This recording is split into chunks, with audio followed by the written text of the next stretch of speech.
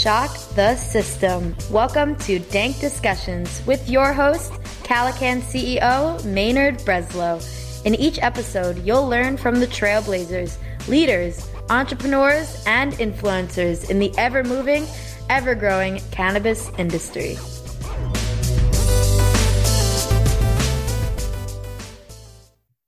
Hey everybody, welcome to Dank Discussions. Today we're joined by Morris Beagle. Morris is the president of WAFBA, also known as We Are for Better Alternatives. He's the producer of NOCO Hemp Expo and the publisher of Let's Talk Hemp Media. Thanks for joining us today, Morris. Thanks for having me on, Maynard. Pleasure to be here. Happy to have you on. You got your own podcast. Happy to have you on this one. So, we'll kind of turn the tables a little bit here usually, right? Usually you're the host, and here we go, see how it is to be on the other side of the mic. Well, excited to chat with you. Definitely. I know you're a vet in this. So, today we'll be talking about a lot of cool stuff. We talk about, obviously, about the stuff that you got going on with WAFBA and NOCO Hemp Expo and Let's Talk Hemp Media, but also talking about, events, trade shows, other ways that we can use hemp with paper, printing, and of course, I'm excited to talk to you about hemp guitars. And then towards the end there, we'll talk about kind of what you got going on in the future and talk about the Mexican market as well, which I know is very exciting. So get into all of that. Now, before we get into everything, let's start off easy. Let our listeners know where you're based out of today. I am based out of Fort Collins, Colorado. Very cool. The kind of ground zero, right? I'm from LA. I used to think that we're the OGs, and now in the rec market, obviously, Colorado. So how are things going down there? And, in terms of a lot of times when we talk about Colorado, obviously everybody wants to talk about the THC side, right? Marijuana, everything, but you're mostly involved with the hemp side. Is that correct?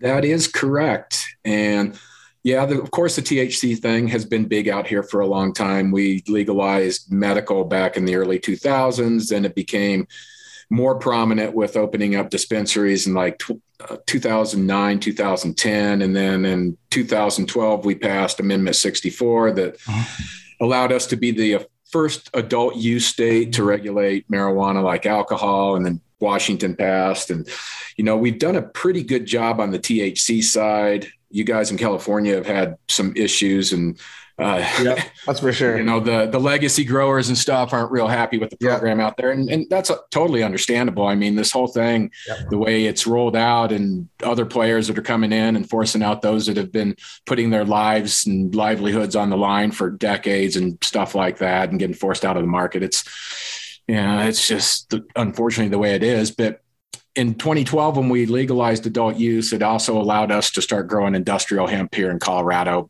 before the Farm Bill in 2014. So we really were the first to come out of the gates and get a little bit of a head start on everybody. And we've kind of maintained the leadership role here in the Colorado area. We've got a Governor Jared Polis, who was our congressman before, and he's been a leading advocate for hemp and cannabis on the federal level as well as the state level, and done really a pretty dang good job in, most of the aspects of helping us establish a good market on both the THC side and the hemp side.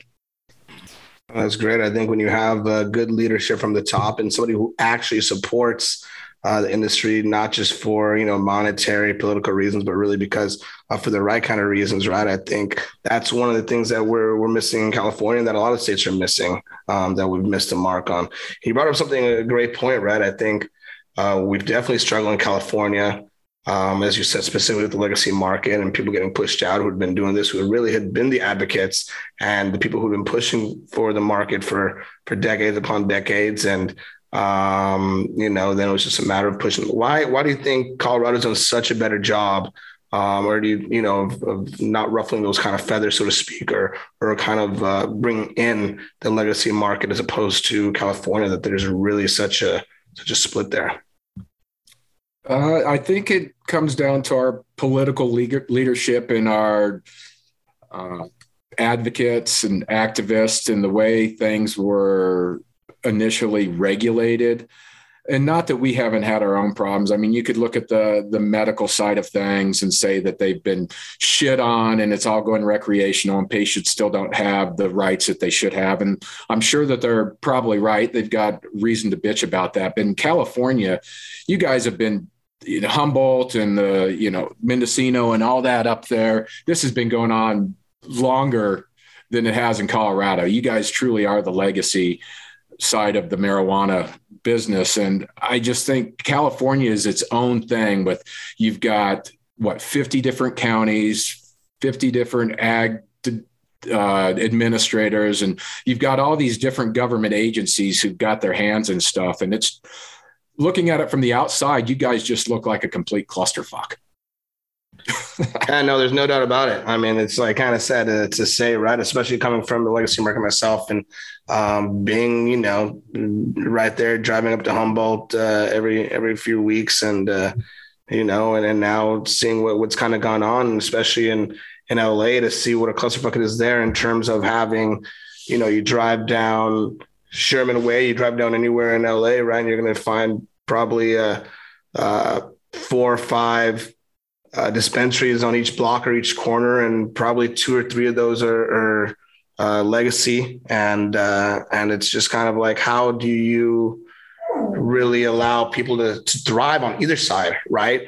When you have people who are trying to do things regulatory and you're trying to have people who are legacy and they're both getting fucked, right? So it's kind of it's been really, really difficult in that regard. And I don't really see an end to it really happen, at this point, really, unfortunately.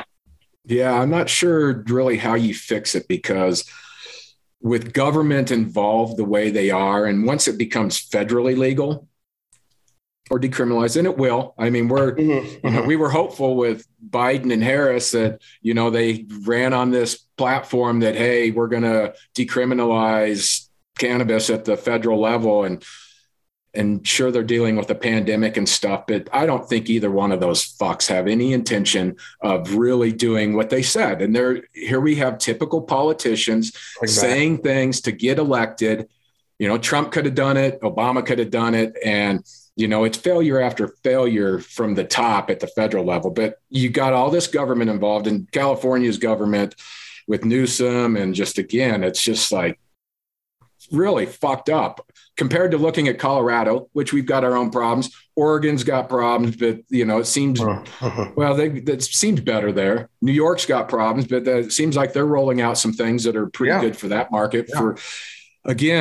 We'll have to see how it all unfolds the next 3 to 5 to 10 years. We're going to have marijuana is available everywhere. It is. And it's impossible to shut down. They couldn't shut it down. So you need to tax and regulate it, but it has to be done in a way where it allows people to participate, especially the compromised communities, the diverse communities, people of color that have been fucked by this entire thing for decades and decades and decades. They have to be able to participate.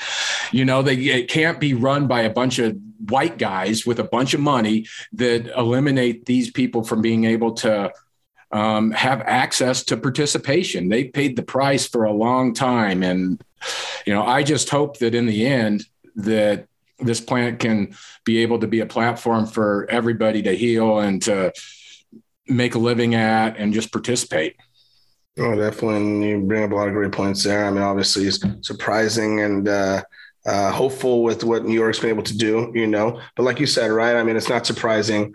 A politician lying, right? I mean, my whole thing is left, right, whatever it is. Show me a politician, I'll show you a liar, kind of thing. So it's nothing new, obviously, and obviously being from legacy market and seeing what's been going on for decades, that's nothing new either, right? So, but in terms of Morris Beagle, right? I mean, you've been around for quite a while. I'd love to hear your story, right? Taking back all the way back, your relationship with cannabis, your history with cannabis, and kind of what's led to this plethora of projects that you have going on.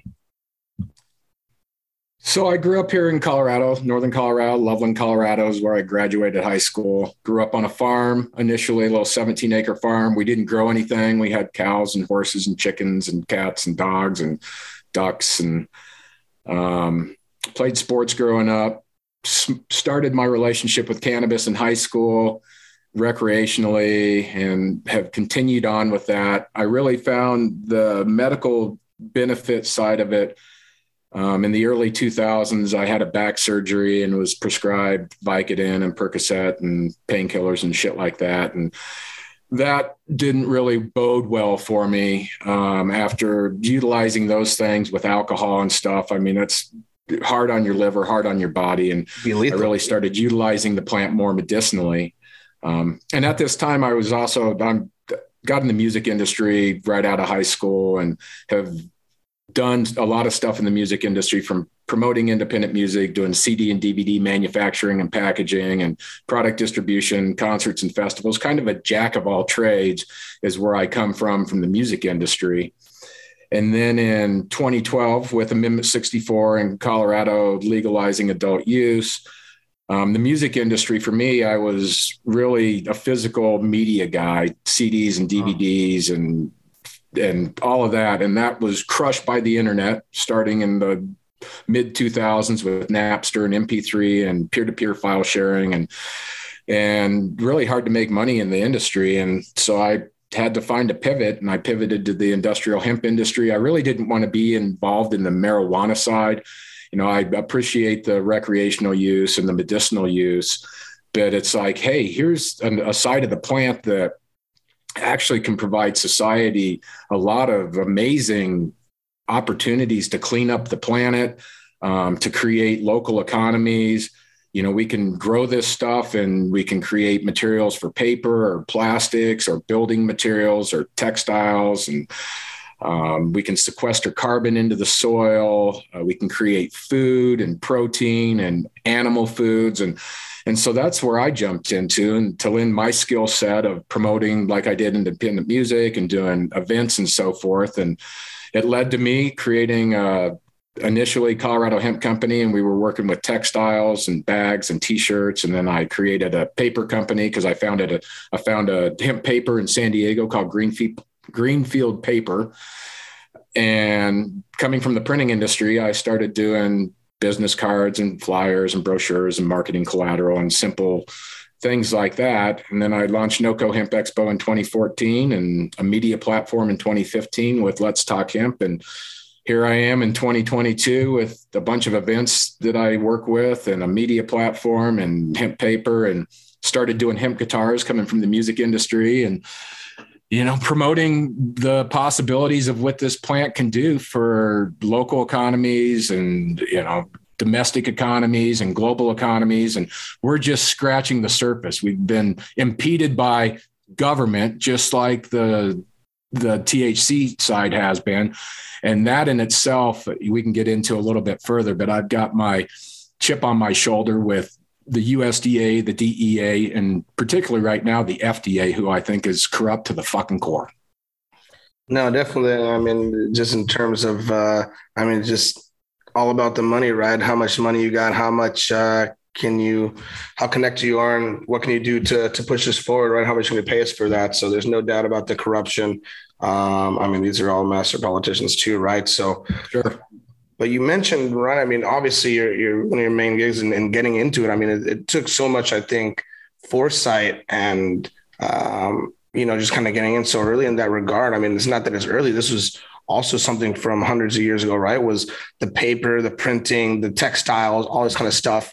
And now, fast forward to 2012, 2016, 2018, 2020, 2022, even, right? I mean, there's this obsession with cannabinoids, THC, CBD, CBG, CBN, terpenes, everything else is going on. And it still seems like it's the whole reason why Reefer Madness, everything even happened in the first place, to my understanding, was because of the timber industry, right? That they really wanted to do away with hemp, and they really wanted to be able to create this paper, and hemp was standing in the way of there, right? Hemp paper and being able to mass produce this. And they really did a number on that industry, obviously, that now all these years later, we have the hemp farm bill and everything. And still it's been slow to adopt. Getting back into paper, printing, textiles, everything like that. I mean, do you agree? And then kind of, why do you think the reason for that is? Well, I think that there's some misinformation with how this all came about in the 30s, and, it was leading up through the 20s. And yeah, I do think the big industry, from the timber industry and the petroleum industry, thought that hemp and plant-based options were a threat to what they could do and produce on an industrial scale. But I also think that this was kind of the formation of our medical, the pharmaceutical industry, and kind of this medical regime that had it out for cannabis. And it had this big umbrella that took out hemp. It took out, obviously, cannabinoids. And here's the beginning of the medical industry that we've got right now. The pharmaceutical industry still really is so powerful. And I think that we've seen that with Pfizer and the power that Pfizer has, and pointing them out, above everybody else in the pharmaceutical industry, because you look at how much advertising they do across all media platforms, and from the pandemic and everybody being shut down and censored. This is why we're still not having CBD as a dietary supplement, is because of the pharmaceutical industry and the FDA cowering to these guys and being their wingman and just waiting for the pharmaceutical industry to basically dictate everything. Pfizer just made a $6-7 billion investment to get into the cannabis industry. These fuckers are coming, and they want to control everything. They want to control the customer base. They don't care about natural health. But the good thing is there's millions and billions of us that don't have to go along with these guys and don't have to comply.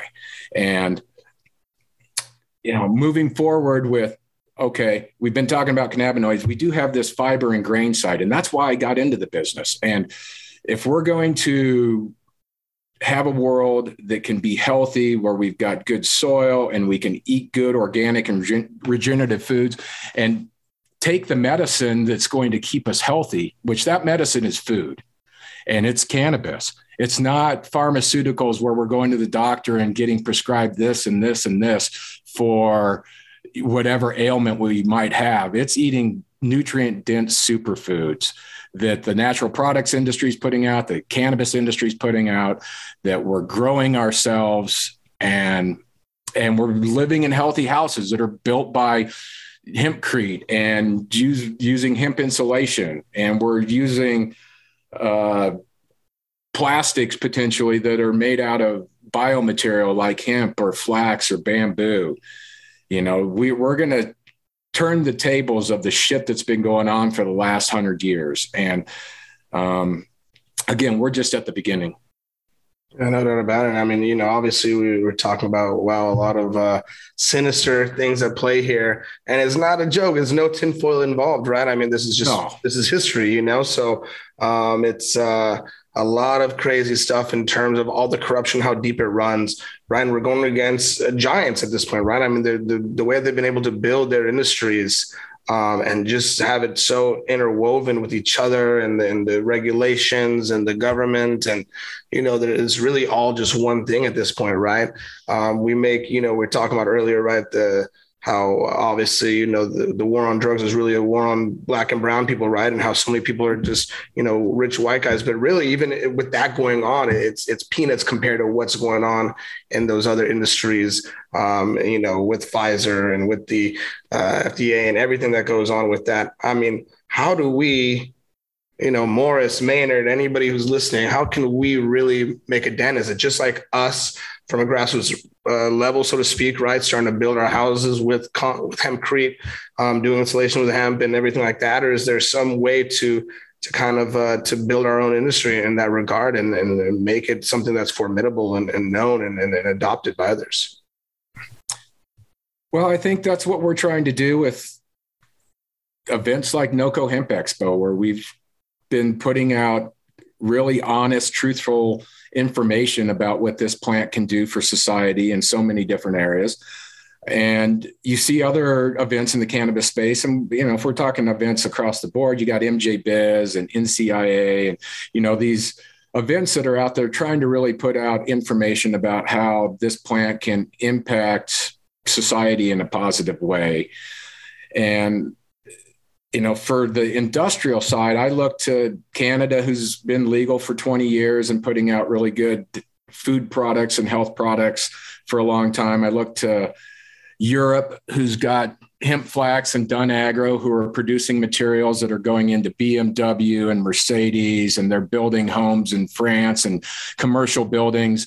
And they've done a great job in Europe for at least starting this boutique, smaller type of industry that really has a lot of data behind it now that shows that these materials are providing a greener alternative than a lot of the petroleum materials or cotton or timber that's not near as renewable as hemp is, where we can grow this stuff in 3 to 4 months.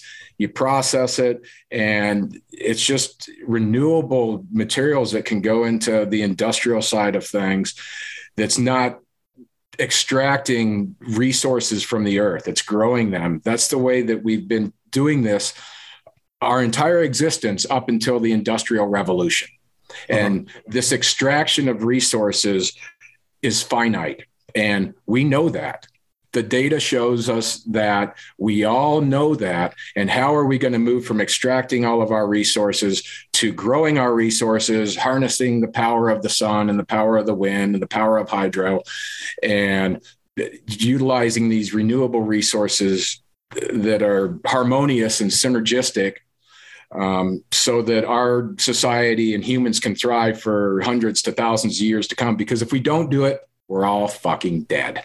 We're all dead. And I mean, that's the crazy thing, right? I mean, it's how deep can the greed go, where we're literally, mortgaging our lives, our children's lives, our grandchildren's lives, just for the sake of profit, right? I mean, can't knock people for business and all that stuff, but these guys, fuck these guys. These guys are psychos, they're sociopaths, and it's just a whole nother level. It's one thing to be a business owner. It's one thing to get profit, everything like that. But the way that these guys have really, like you said, sucked the earth dry of resources for this. I mean, it's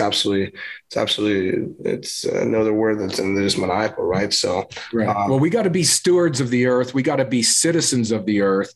And all of us individually within our own little ecosystem need to stand up and, be examples, lead by example. I've got a mantra: nothing shall be louder than the truth. And we all have to stand up and speak our truth. And I think those that stand up and speak holistically about the earth and try to live their lives by doing the right thing. And people say, oh, you drive a car that's got gasoline, you need petroleum. It's like, well, yeah, petroleum's certainly interweaved with all that we do right now, but we have to have the mindset that we can transition from this. And how do we effectively transition from where we are now to where we're going to go in 20, 30, 40 years? And that's by not looking at alternative energy and green solutions saying, oh, that's all fake, it's all bullshit. And although because of greed and some of the stuff that's gone on, yeah, there's that too. There's greenwashing that's going on. But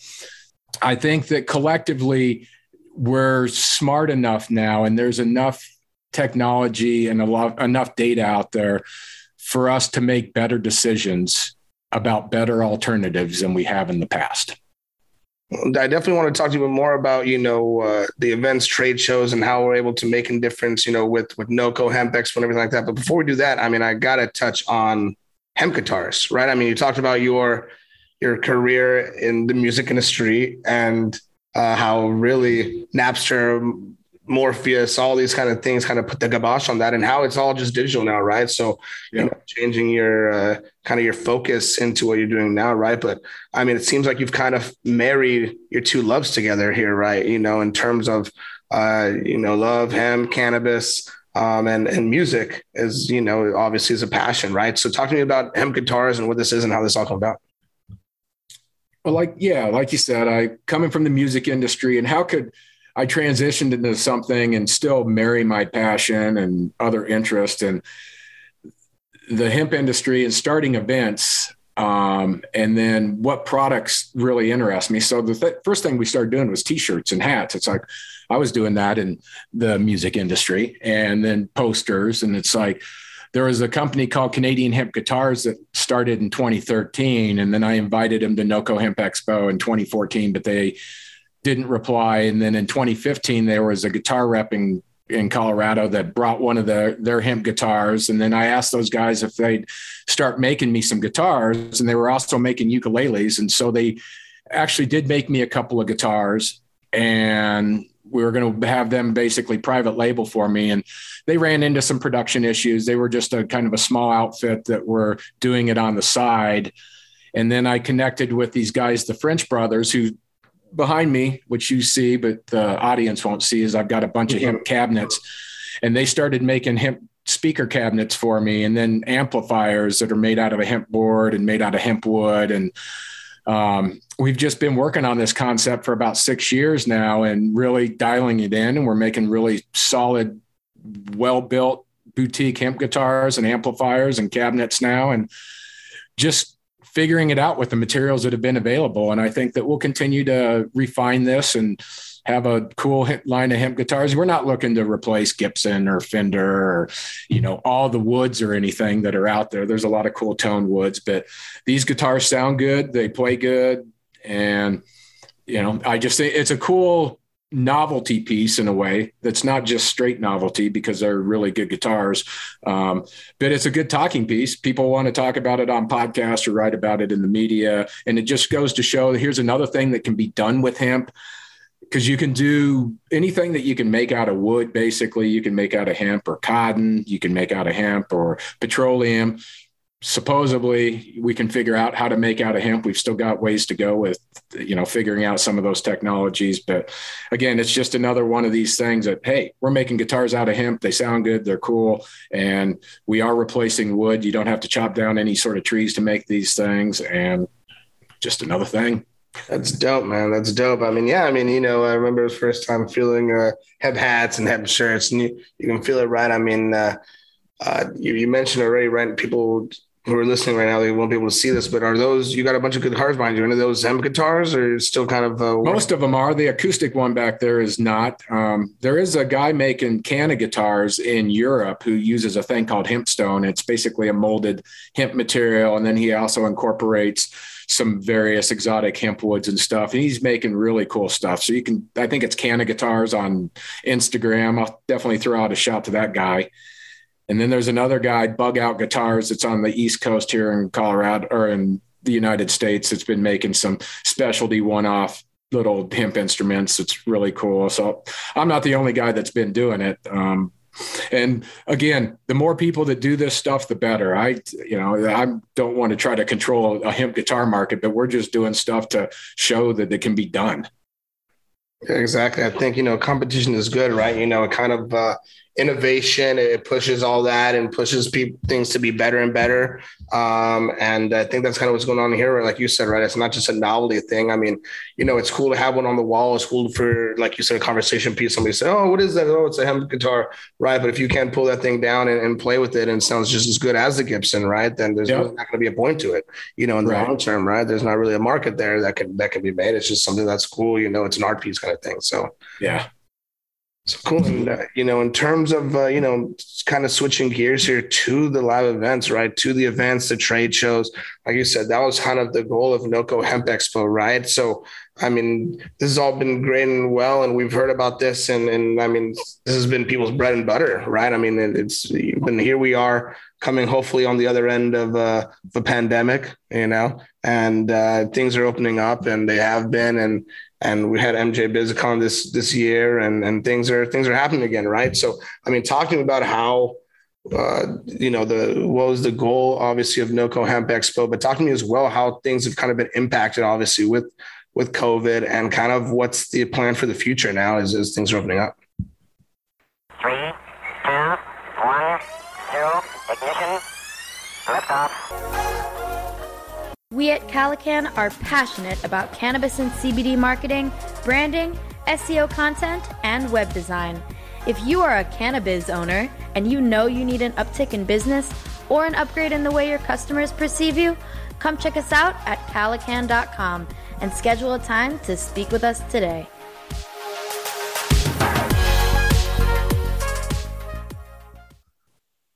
All right. Well, like I said originally, we started this in 2014. It was started in a small bar in Windsor, Colorado with 350 people. And in 2019, we grew it up to 10,000 plus people. And it was really kind of the MJ Biz of the hemp side of the industry. In 2020, we were going into it looking for 20,000 people and 450 exhibitors. And while we're not quite to the level of the THC industry, CBD was booming and other things are starting to materialize with the fiber and grain side. And having at the end of March, we were in California at the beginning of March for the Natural Products Expo in Anaheim, which is a huge natural products trade show put on by New Hope, owned by Informa, who's another super large event company. And basically they canceled when we were out there, and it's like, holy shit, here comes COVID. And South by Southwest canceled at the end of that week. And then we pulled the plug right after South by Southwest, because I was like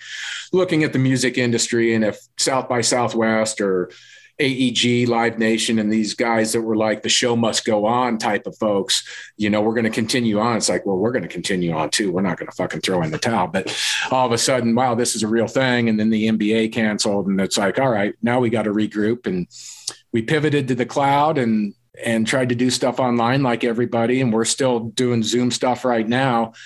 But we did pull off 2 shows last year. We did pull off NOCO in 2021 and Southern Hemp Expo. Attendance was about a fourth to a third of what we would have expected. We had between 5,000 and 6,000 people at NOCO. We didn't have 20,000.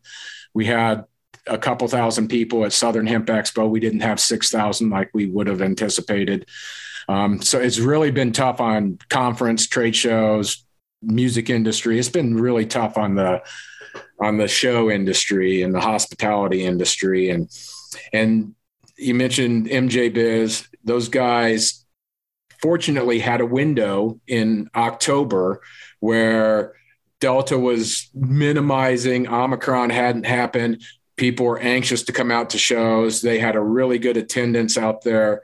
MJ Unpacked also did their show in conjunction, which I think brought more people. And so, the strip was happening. Lots of people were excited to come back out and be face-to-face, and the cannabis industry got a resurgence. We're hoping for the same thing with NOCO this year at the end of March. Hopefully Omicron is going to taper off here we're recording the middle of January, whenever this broadcasts, hopefully by the beginning of March, we're on the other side of there being a big spike. We're on the downturn. I don't think that our governor's shutting down anything here in the state. He had said in December, we're not shutting down anything. If people wanted to get vaxxed, they could get vaxxed. I'm not putting on any more restrictions. And being a Democrat saying that and kind of taking a more hands-off approach like Texas and Florida, I give him kudos for that. The lockdowns have not been good for anybody, I don't think. And again, trade shows are super important for all industries, and particularly the hemp industry right now. We're a bit disheveled. The wind's been taken out of the industry, not only by not being able to gather, but there was a huge oversupply of CBD coming into 2020. And because of the FDA's lack of regulation and making this a dietary supplement and food and beverage ingredient, all of a sudden the lab guys have converted this to Delta 8 and Delta 9 and THC 0 or THCO and all these other cannabinoids that are now supposedly hemp derived derivatives. And it's a weird thing where the hemp industry is a bit spiraling, and we all need to get back together and kind of reconvene and reconnect and reorganize ourselves. So we're focused going into 2022 and 2023 and just getting our shit back together. Yeah. I mean, you bring up great points there in terms of, wow, not just the impact that COVID had on everything, but really, I think, the saturation of the market and people kind of losing their ass, right? Kind of just really trying to regroup and just get back on their feet sometimes, right? And people turn to the things that they probably wouldn't have turned to in the past, right? Just because they're like Delta 8 came out of, I think, this desperation, For sure. is, where it's like, shit, well, this didn't work. Well, maybe this will work.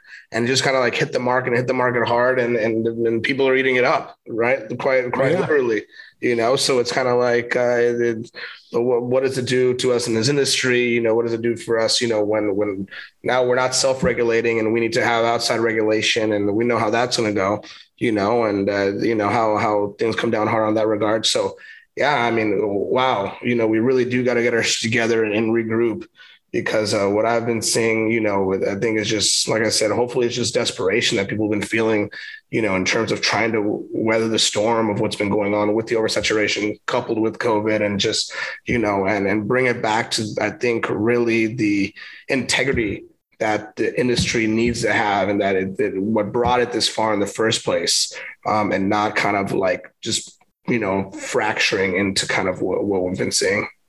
Right. And we do need to have a well thought out, self-regulated industry where everybody's doing things above board and trying to put out the highest quality products and not cut corners and be legitimate. And the vast majority of people in the hemp space, and I think in the cannabis space too, do operate at that level. But you do have a bunch of yahoos out there that take advantage of people that are shysters and have stolen money, selling bad genetics, and they know it's bad, and they're just fucking farmers. And, hopefully through attrition, a lot of those folks are out of the industry now. I'm sure that we still have some culling to do. But again, I think that we need to run an industry that's well self-regulated with the right ideals and the right intentions. And that's what NOCO provides. That's what we've always provided. That's what we're going to continue to provide. And I bring in leaders from across the globe who have that same mindset. And I think that the more we can surround ourselves with like-minded people that want to have a high integrity industry, that in the end, we're going to succeed. Yeah. Yeah. And I hope you're right too about the attrition part, because, I think a lot of these dudes who come in, I mean, some of these guys have been shysters, trust me. A lot of the cannabis industry has always attracted con men and shysters and people. I mean, that's just kind of been part of it for a long time. But all these guys too, these guys come in, they were in this before, and they were in crypto, and now they're going to go to psilocybin. And, they're just always looking for the next thing to just put their money in to try and get something out and try and screw somebody. That's what con men do in general, right? I mean, they move from one place until people figure out who they are, and they lose their reputation. They go and start off somewhere else. They move towns, kind of thing. That's true. Maybe we can't really get rid of all the scammers and shysters and fraudsters out there, but at least we can identify them and know that they exist and still try to maintain integrity at the core of our industry. Yeah. Oh yeah, definitely. And just, that's why it's, for us internally, we have a no asshole policy, because there's always red flags, right? There's always red flags that pop up where it's just like, you can notice things when people are, trying to take advantage of people and take advantage of situations, for sure. And, in terms of the expo, I mean, I know it's kind of a bummer, going from 10,000 to 5,000 or 6,000 after, it's kind of, the hope was for 20,000, right? But I mean, that's not bad. I mean, honestly, I don't know if it's just that we have to look at things from a different lens kind of a little bit as we're opening up. And like you said, that window, and, I mean, how do you really gauge that window, right? Where like you said, like, in October, there's that period of time, right? I mean, how can we really, it seems to be pretty just serendipitous, right? Or is there a way to really kind of take advantage of these moments and kind of have these sliding dates or anything like that? I know it's so tough when you have an event and you have vendors and you have, space, location, everything like that. And is there any way to kind of, how do we do this moving forward is a more predictable way, assuming that just this is kind of the way it is right now? I think it's just kind of the way it is right now. We bumped NOCO from March till August in 2020, and then we had to bump it to 2021 because it just wasn't able to pull off anything in person in 2020. And now, we're not moving NOCO. It's going on unless some crazy shit happens that we'd have to shut it down, and the government shuts it down. But that's not the plan. If we had to, we're going to pivot and do whatever we have to do. Hopefully that we're on the backside of this now with people are vaccinated. There's a lot of natural immunity out there. There's therapeutics that have been available that have been shunned by the FDA, whether that's ivermectin and hydrochloroquine and all this type of stuff that you look around the world. A lot of this stuff actually has provided relief and minimized symptoms and so forth and decreased hospitalizations and some reason here in this country. And it all has to do with money and pharmaceutical industry, why those things have been shunned. And then you make people out to be the bad guy and everybody's a fucking conspiracy theorist and all this type of stuff. And the bottom line is there's a bunch of vaccines out there. There's a bunch of things, therapeutics that are going to be able to minimize stuff. And there's a bunch of natural immunity out there. And this thing, really, it's the flu too now. It's the viruses decreasing their deadliness. And we're seeing that happen now.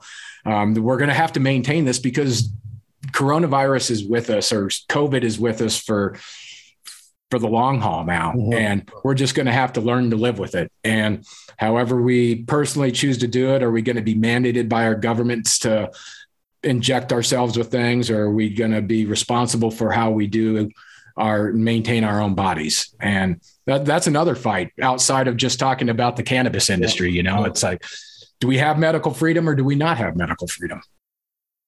Yeah, that coincides really with what you're saying, in terms of how do we stand up? And it's the same industry, right? So how do we stand up? I was thinking, the thing is that all of us collectively are much stronger and powerful, right, than these dudes, right? And wherever they are, whatever they is, right, whatever this whole thing, but the fact of the matter is that what happens is controlling the thought. And when people stop speaking up because they're scared to, right? They're scared to speak up, or when they just regurgitate and parrot what they hear fed to them, right, from wherever it is, and anybody who goes against that is automatically canceled, shunned, all this stuff. Just for, it could be off the wall, or it could be have a lot of basis in fact. It doesn't matter if it goes against the narrative, right? Whether that be real fact or whatever, it's just, we don't want to hear it, right? And how can a society progress like that? And just in general, But, right. Well, when you got big tech basically censoring what Twitter and Facebook and all these platforms, and, you might not agree with Trump. I think Trump's a fucking asshole, but he's always been an asshole. What are you going to do?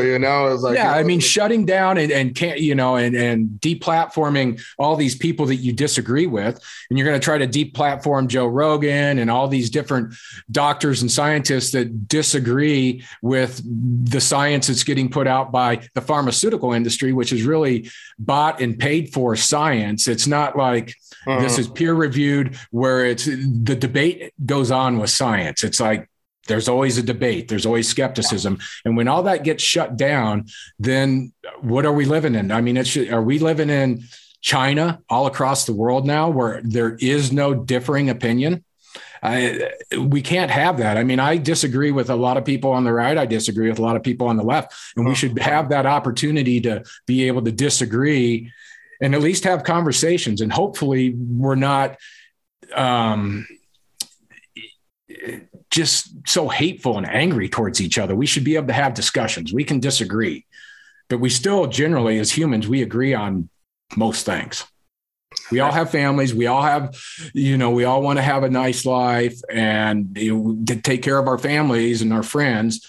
We agree on a lot more than we disagree on. There's no doubt. I agree with what you're saying, right? In terms of disagreeing with people on the left, disagreeing with people on the right. And that's kind of what's happened, is that the spectrum has gotten so, what's the right word? Everybody's gotten so extreme, right? Of course, if you talk about the extreme left, the extreme right, it's just absolute utter insanity. But these have been the platforms that have been given more attention, right? And we're expected to believe that this is the way the world believes, when really we're not. Most of us are moderate. Most of us, like you said, believe the same, right? But when every single voice you hear is from the extreme left, the extreme right, the extreme left, and it's just what's been shown all the time. I mean, of course, we're going to, that's the whole point, is to make us think that this is the way that we should think, that we need to pick a side on this side or that side, right? And if you don't agree with every single thing that this one platform believes in, then it's all or nothing, right? It's just absolute insanity, absolute insanity. Yeah. And our media has just done an amazing job at dividing people, from CNN and Fox and NBC and even NPR now. It's like, here's left versus right, and everybody's anti-vax or pro-vax, or it's just, it's hate your neighbor instead of love your neighbor. And it's just so fucked up, it's love thy neighbor. Don't be an asshole. 100%, the golden rule, right? If you want to someone else, what you want on yourself. And we've lost sight of all this stuff and chosen labels or subconsciously had labels kind of, put in our psyche. And that's what we're kind of carrying around with us, So it's a wild time to be, right? I think you're right in terms of things are a lot different than they were in 2020 in terms of, live events and people being able to open up. Why? Because there was so much unknown then, right? That was before people were vaccinated or immunity and everything else going on. And I think aside from that, we have a lot of fatigue from it as well. And people are just like, anxious to get out there and want to be out there. People are definitely fatigued with all of this. Oh, yeah. And when it comes to live events and going out to, public places, we all have a choice. And if you want to wear a mask, wear a mask. If you want to be vaxxed, whatever's going to make you feel safe, we all have choices. And this is how we're going to have to live in this new world, the post-pandemic. This is the new normal. Is how do you want to live your life? Do you want to live in fear? What's going to make you not fearful? We all have our choice to make.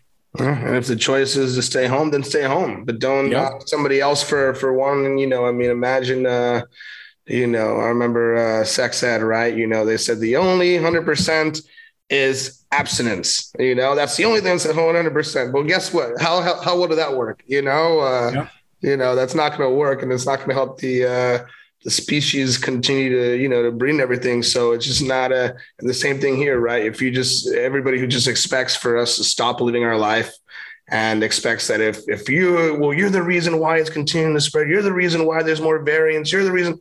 I mean, this is just, it's always going to be insanity, going on and on and on. So. Yeah, variants are going to happen. It just is what it is. I mean, variants will happen all across the world. There's going to be different rates of vaccination, and a lot of these variants don't give a fuck about vaccination. So it's like, it is what it is. It's going to be with us. It's going to mutate just like the flu has, and some will be more deadly than others. And again, we're just going to have to live with it. Humans, Homo sapiens, have been dealing with this shit ever since we came into existence, and so have other species. So it's like, we can't control nature. In the end, nature wins. We're not going to be able to beat Mother Nature, period. She wins. She'll fucking kick our ass. And when she wants to be done with us, she's going to be done with us. And that's kind of ties into what we were talking about at the beginning, right? In terms of sucking resources dry and kind of we're maybe feeling a little bit of that backlash, and how far is it going to be able to take us? So, talking about, the future, right? Talking about where we're going to be in terms of events and where we're going to be in terms of this, COVID and everything else going on, but also, talking about kind of markets, right? And I know something that you're excited about and something that you've, mentioned is, what's kind of next in terms of growing markets, right? And I know the Mexican market is something that's interesting to you, right? Can you talk to me a little bit about that? Yeah. So I've been going down to Mexico a lot since like 2018, and I participated in some events down there. I had a couple of little meetups conversations in Cabo. We did one in 2020 just to get the hell out of the United States. And we left for the election. I didn't want to be in the States with the election with Trump and Biden. You never know what was going to go on. So I went down for like 5 weeks and just got the fuck out of the country. But I participated in an event called Cannabis Salud that Lorena Beltran puts on. There's also Expo Weed down there. And now that Mexico is legalizing across the board with recreational, medicinal, industrial hemp, I'm going to be partnering up with some folks down there, and we're going to be kind of doing this Experience Hemp Mexico, whether that's going to be the title or not. But there's a group of us that are looking at doing some event-oriented stuff to really bring the industrial hemp side of things to Mexico. There's a lot of manufacturing that's still in Mexico. There's auto manufacturing. Obviously, there's construction. There's the building industry. Yeah, I mean, the construction industry. There's bioplastics. There's food. There's great agriculture down there. So I think that there's an opportunity for industrial hemp to really be a significant agriculture rotation into what's already going on down there. And yeah, the cannabis market, it's going to be the biggest legal cannabis market in the world after everything really goes through.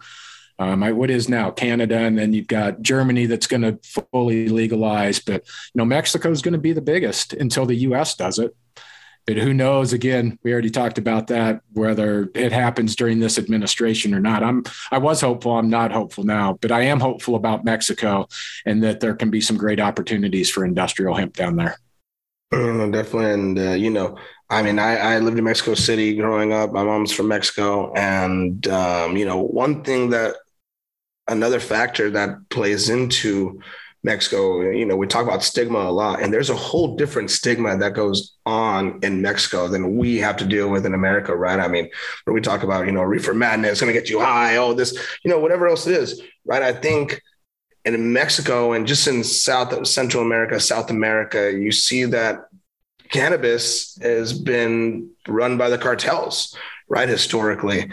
And there's been people, we talk about the war on drugs up here. There's people families have been affected by the wars with the cartels and everything going on like that, just as bystanders, right? Just kind of being whole towns, pueblos, cities being overtaken, right? I mean, how does that, based on your research, seems like you have a pretty good pulse on it, right? Spending 5 weeks on there and then been doing your research here for a few years. How does that kind of play into, how are people kind of able to put that aside and kind of adopt this now after so many generations of that kind of that stigma and that reality? Well, that's a good question. And I'm certainly not an expert on that. And I don't have probably a real solid opinion there. I do think that it's going to be important to engage the farmers there and allow them to participate. And, the cartel side of things, it seems like it's fairly intertwined with the government, and they've got whatever this the corruption symbiotic relationship. I mean, the corruption, the corruption in Mexico is the same as it is in America. I always said it was like they're all corrupt. The problem is that America is just way better at being corrupt. That's the problem. In Mexico, I mean, it's pretty open. Just with the quote unquote elections and people getting killed, and it's just absolutely wild. How right and related they really are. Where are they making their money? What's their emphasis as a cartel? I mean, is it in cannabis anymore? Or is it really more in, opium or meth or cocaine or avocados? I hear the avocado thing is like a big money maker. Avocado wars. There's no doubt about it. The avocados are another thing. It's crazy. And so, with industrial hemp, here's a waste material that, is this something that it's really more of a commodity thing where it's not high value and they're not going to give a shit about it as much because there's not as much money to be made. We want to build houses with it. And it's really low margin stuff where farmers can still make money and it's good for the country. And maybe the cartel's like, all right, we want the country to still be able to build houses and commercial facilities and eat food, and we're not going to really be involved with that too much. So I'm kind of hoping that's the case and they don't want to kill me. No, definitely. I mean, listen, my dad was a gringo living in Mexico, and the gringo usually is the one that did not get caught up in the stuff and able to make, changes in that regard, So, and I don't mean that, offensively at all, So, Sure. The point being is, it's definitely something to keep an eye on. But, at the end of the day, people there, once again, just like you said, are no different than they are here than they are anywhere in the world. People just want to be able to take care of their families, just want to be able to be with their friends. And it's the same exact thing, right? So I think the people of Mexico are desperate for this industry to be able to take hold and for this to be able to be something that could be legit and that people could be able to partake in, Right. Can they make a living by participating in growing this crop and be able to feed their family and live a comfortable life or a better life and not be, at risk with the powers that be that could take them out or make their lives miserable. Yeah. Yeah. You're right. I mean, people across the world just want to be able to take care of their families and live life and enjoy it without being, miserable. Oh, no doubt about it. Now, you got a lot of stuff going on. I mean, we haven't even touched base on WAFBA, right? I mean, the president of We Are for Better Alternatives. I mean, what can we touch on here with this? WAFBA really is just like the umbrella, the holding entity for all of the brands that we've created with NOCO and Let's Talk Hemp and Southern Hemp Expo and Silver Mountain Hemp Guitars and Tree Free Hemp Paper. And it's an umbrella of all the things that we've created over the course of the last 10 years. Colorado Hemp Company turns 10 years old this year in March. So that was the very first entity in 2012. We started Colorado Hemp Company and then Tree Free Hemp, then NOCO. And then we created WAFBA to kind of hold all these little brands that we were creating. And now there's like 8, 9, 10 of them under the umbrella. And really, WAFBA is We Are for Better Alternatives. Hemp's a better alternative. It's not the only alternative. There's other really good alternatives out there. Like you said, psilocybin or functional medicinal mushrooms. You can also make packaging out of mycelium and mushrooms and build stuff and insulation. And, there's all these natural materials out there that can provide better alternatives than petroleum can. And that's why that's really the platform. It's not all about hemp, but hemp is a good platform to start talking about these other things as well. And a lot of good stuff here, as you mentioned, Hempco and NOCO Hemp Expo, Tree Free Hemp, Silver Mountain Hemp Guitars, a lot of great stuff, forward thinking. And these are better alternatives, obviously. So, I mean, considering you have so many stuff going on, right? I mean, COVID aside, because obviously that's just been something that's been super challenging to overcome, right? I mean, what's kind of been your biggest obstacle that you've had to face, or what's the biggest obstacle you're facing now, and how are you able to overcome that? Well, the biggest obstacle is the events are the biggest revenue drivers, or have been traditionally for us. And that's been impacted because of COVID and not being able to have the exhibitor attendance or, conference attendance. And so we're trying to regroup there and get these events going again and be able to have more revenue generated, more attendees. We're working on the hemp paper side of things. That's been a building block since 2013. And there's more mills starting to make hemp paper now. There's Mohawk paper out of New York. There's Cottrell paper out of New York. There's a couple other mills that are looking to incorporate hemp into their feedstock for making hemp paper. Our media platform, Let's Talk Hemp, has just released a 2022 opportunities report that just came out, I think on January 11th, January 12th. So if people are interested in kind of a snapshot of what happened in 2021 and what we're expecting in 2022, it's a good little 50-page overview of the marketplace right now. And we're going to continue to do more on the media side of things and really shine the light on folks that are doing great things in the industry and leading by example. Again, I think that the industry itself really needs it needs investment money, which has been held up by the bureaucracy of the FDA and our government, where people have like, well, shit, these guys aren't allowing CBD and food additives and stuff. And that's just scared the investor market for these other things, fiber and grain side. We got to build out processing and infrastructure. And I think that's going to open up. There's been a lot of emphasis on having Congress pass legislation that will force the FDA to regulate it. And once that happens and more investment money comes into building out the infrastructure and the supply chain of the industry, then you're going to see more jobs and local economies and more farmers wanting to jump back into the marketplace after being scared of losing all their money in the CBD side and taken advantage of by these people that have come out of the cannabis side of things that are fucking shysters like we talked about before. So I see that the opportunity is there as we come out of the pandemic. And if we can get the FDA to finally regulate things like they should, and that's going to take an act of Congress to do that. But I think that hopefully that's going to happen this year. Yeah, definitely a lot. I think you mentioned the attrition, and really it's been difficult, right? It's been difficult for so many people, but those who are still here, I think there's a great opportunity here within this industry still, to continue on in the way that really was meant to be and from the first place, right? I think people who are still here are people who really, really have that integrity to keep going, who are doing things for the right reasons. And that's what I gather, from you and everything you guys are doing there with WAFBA. And it's really exciting, obviously navigating through this time has been very difficult, but, wishing you definitely all the best, and as we move forward, I guess, what can we expect from WAFBA moving forward? Anything exciting here and the plethora of projects that you have here? I know the hemp guitar is one thing, right? And but anything else kind of that we have excited to look forward here?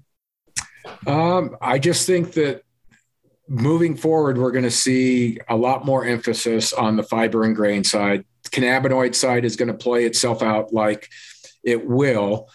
It's not like we don't have a overabundance of that in the marketplace, and there will still be some cool innovation that happens with that on the extraction side and the minor cannabinoids and so forth. But industrial hemp will start to show and realize its promise with more grain production, more fiber production, more on the construction side, bioplastics, animal feed, environmental carbon sequestration, carbon credits for farmers, traditional farmers getting more and more involved rather than kind of a lot of the cannabis gardener greenhouse guys that will still do their stuff on the cannabinoid side. But real farming is where it's going to be at when it comes to industrial hemp. And again, that's why I'm excited about Mexico. We're going to be exploring Mexico more and more here in 2022 and 2023.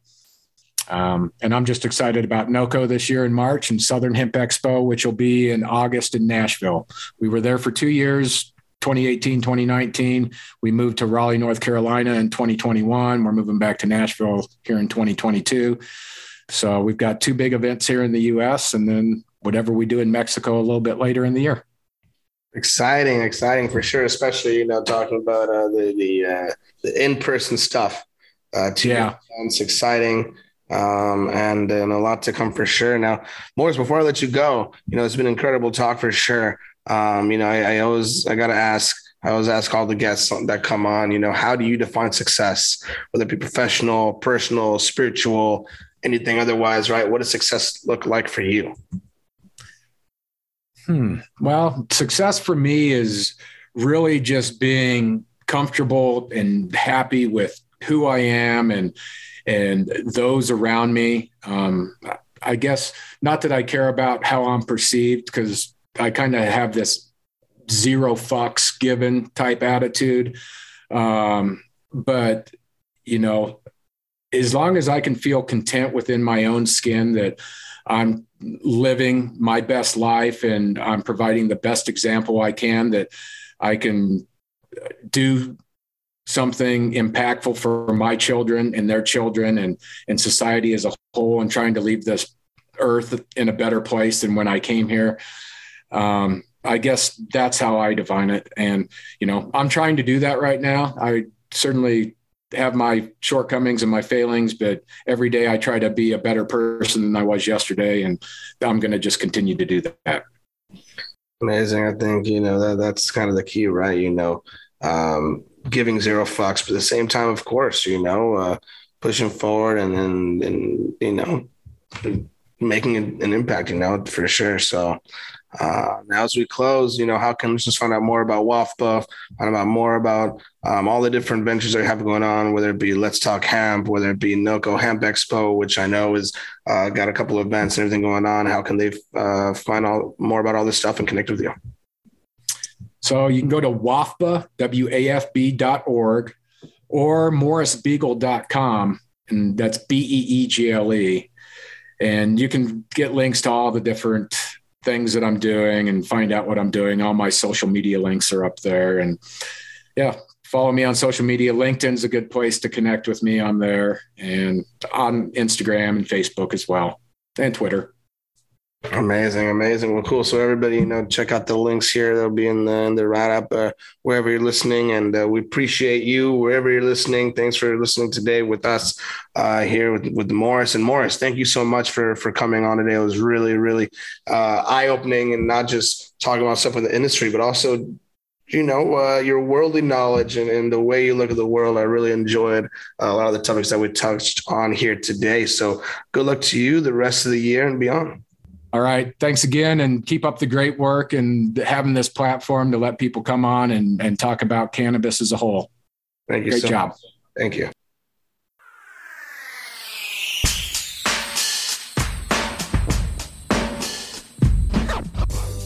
Thanks for listening to Dank Discussions. We are so grateful for each and every one of you. Please make sure you subscribe and leave a review. We want to continue making dank content you want to hear, so give us some feedback about the topics you want covered. Feel free to reach out to us at grow@calacan.com. That's GROW@CALACANN.com. And follow us on Instagram and Twitter for our latest updates.